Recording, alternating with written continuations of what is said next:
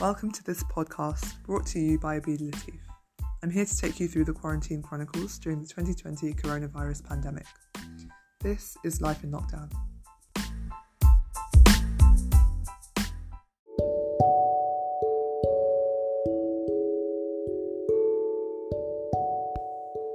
Joining me today is Dr. Tawhid Imam, who has spent countless hours on the front line helping to tackle the coronavirus and treating patients. So welcome. Thank you. So I have a few questions for you.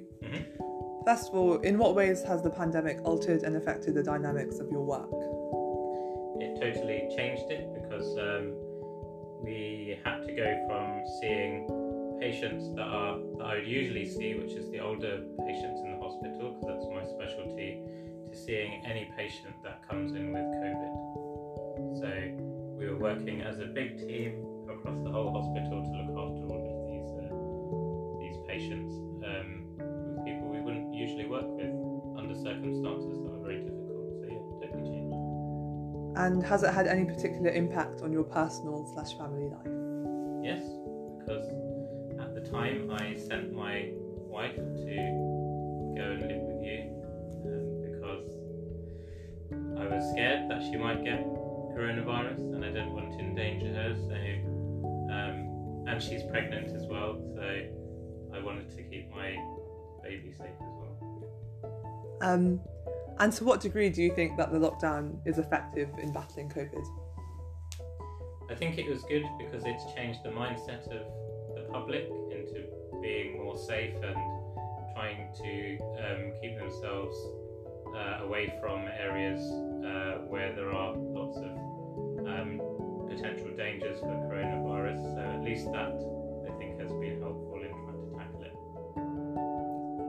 And how do you think an outbreak like this has impacted how we see modern medicine? So it's impacted how we see modern medicine because actually on the front line we've had to modernise very quickly. So now all of our meetings take place over the internet via the equivalent of Zoom, and we're having to telephone patients now. We can't see them face to face, so we've really had to adapt the way that we do practice medicine and bring it into the 21st century. That was amazing. Thank you very much.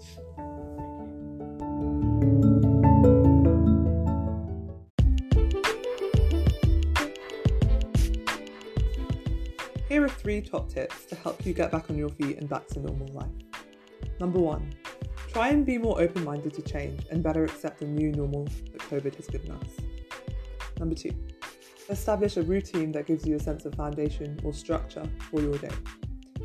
And number 3, most importantly, remember that you are never alone, despite how hard the times may be.